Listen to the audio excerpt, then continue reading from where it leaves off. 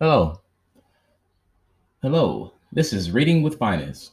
I am Finest. I'm reading African Myths of Origin today. The story from African Myths of Origin that I'm reading is Zwa The Hunter.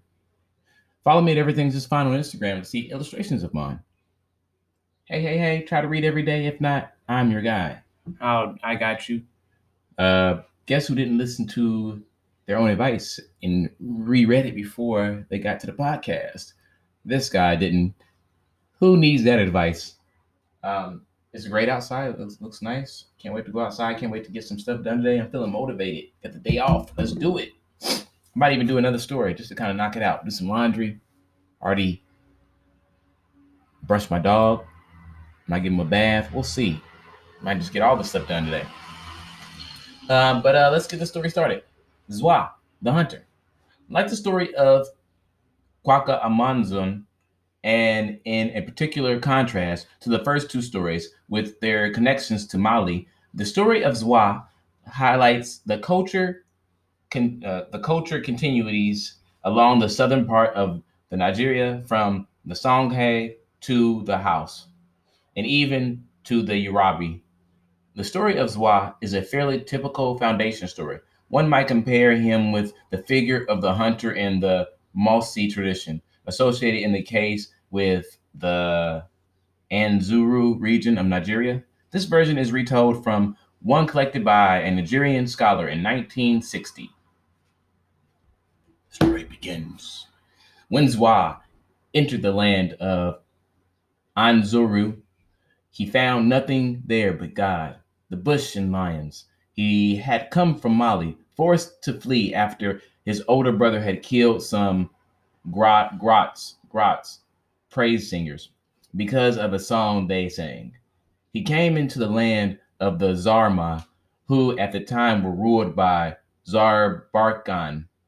He encountered a hunter and offered to trade him his clothes, his belongings, and his horse in exchange for his hunting equipment and the knowledge which allowed him to remain safe in the bush.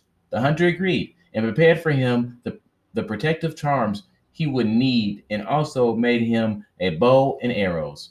Zwa handed over the hunter all the belongings he had been able to bring from Mali and headed into the bush. He passed through it, avoiding all human dwellings until he came into An Nzuru.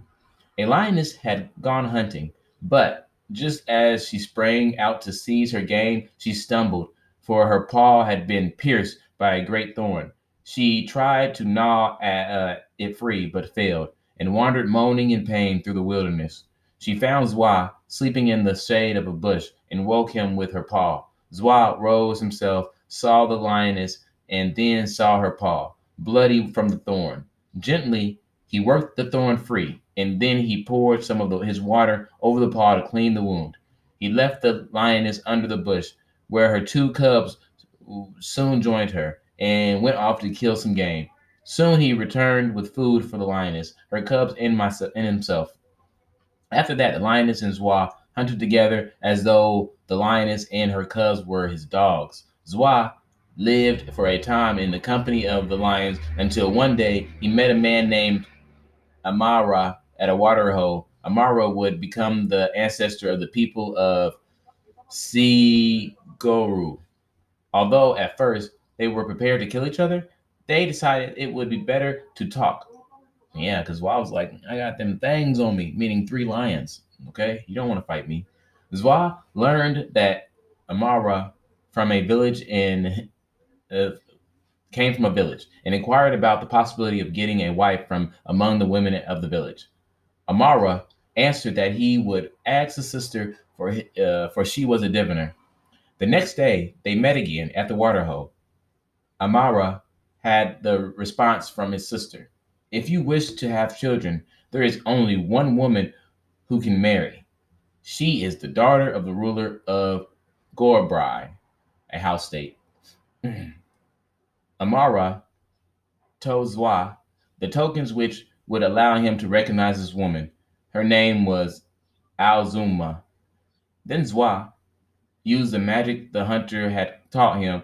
He cast a spell, and wings grew on his back so that he could fly over the bush. He flew south into the land of Gobrai until he saw a group of maidens in a sand quarry, and among them he recognized the daughter of the chief. She wore a great silver bracelet on one arm and an anklet on one leg. He swooped down and carried her off, flying back into Anzuru.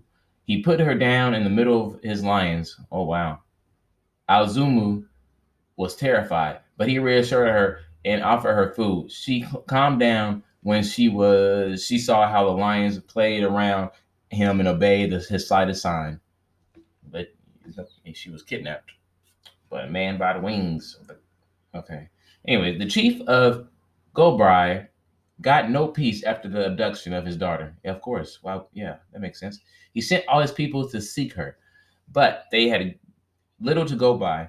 There were the footprints in the sand quarry, so they knew a man had appeared and seized her, but the tracks had disappeared. A Fluna came to help one day and admired one of the cattle in the chief's herd. He he heard of the chief's loss and went into the bushes. Herdsmen, like hunters, wander far from the houses of men.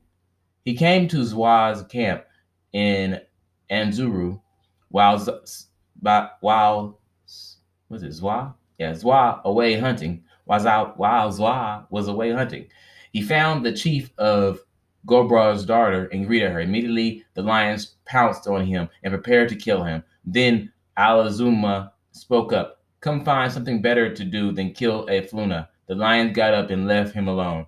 Alzuma gave the Fluna her bracelet and he left. When Zwa returned from his hunting, he was suspicious. He sensed that a human being had come and gone, but Alzuma denied that anything had happened.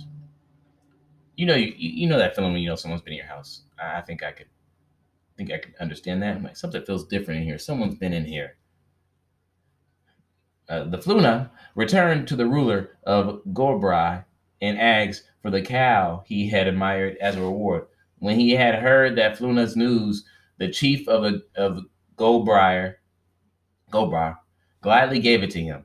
And then he assembled his army and marched out. Soon, from a height, he recognized the signs that the Fluna had indicated. A great tree stood out in the flat plains below. By the tree was Zwa's camp. Zwa quickly became aware of the strangers in his valley. He and one of the lions prepared for battle.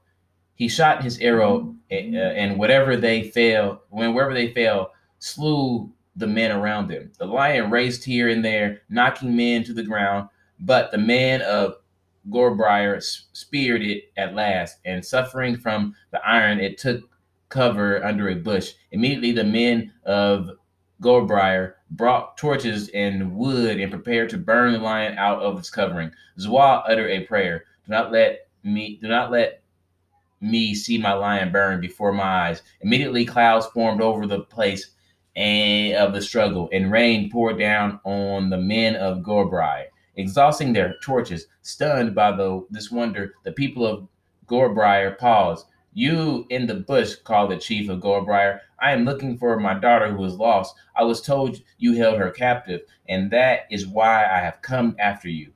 I did not take your daughter to make a slave of her, answered Zwa.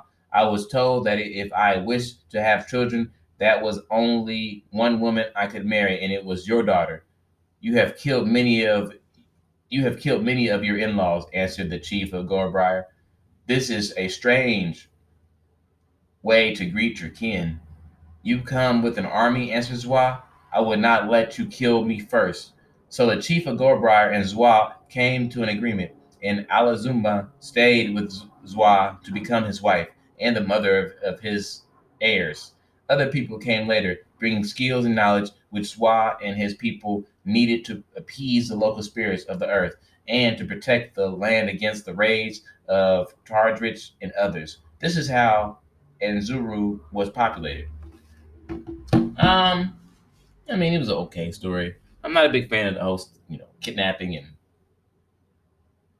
trading of a with a woman. Like, hey, You can have this person, and like there's a lot of like the two guys coming to terms with stuff, and it was like, all right, there's a whole person here that got stolen, that has feelings and emotions.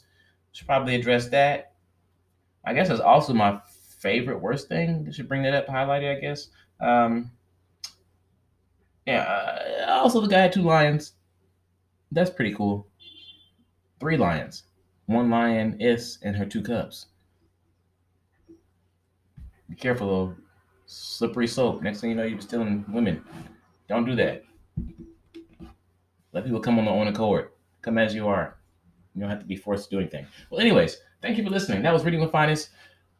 I'll be here tomorrow to read another mythology story to you. Thank you. Follow me, everything's fine. Hey, read every day.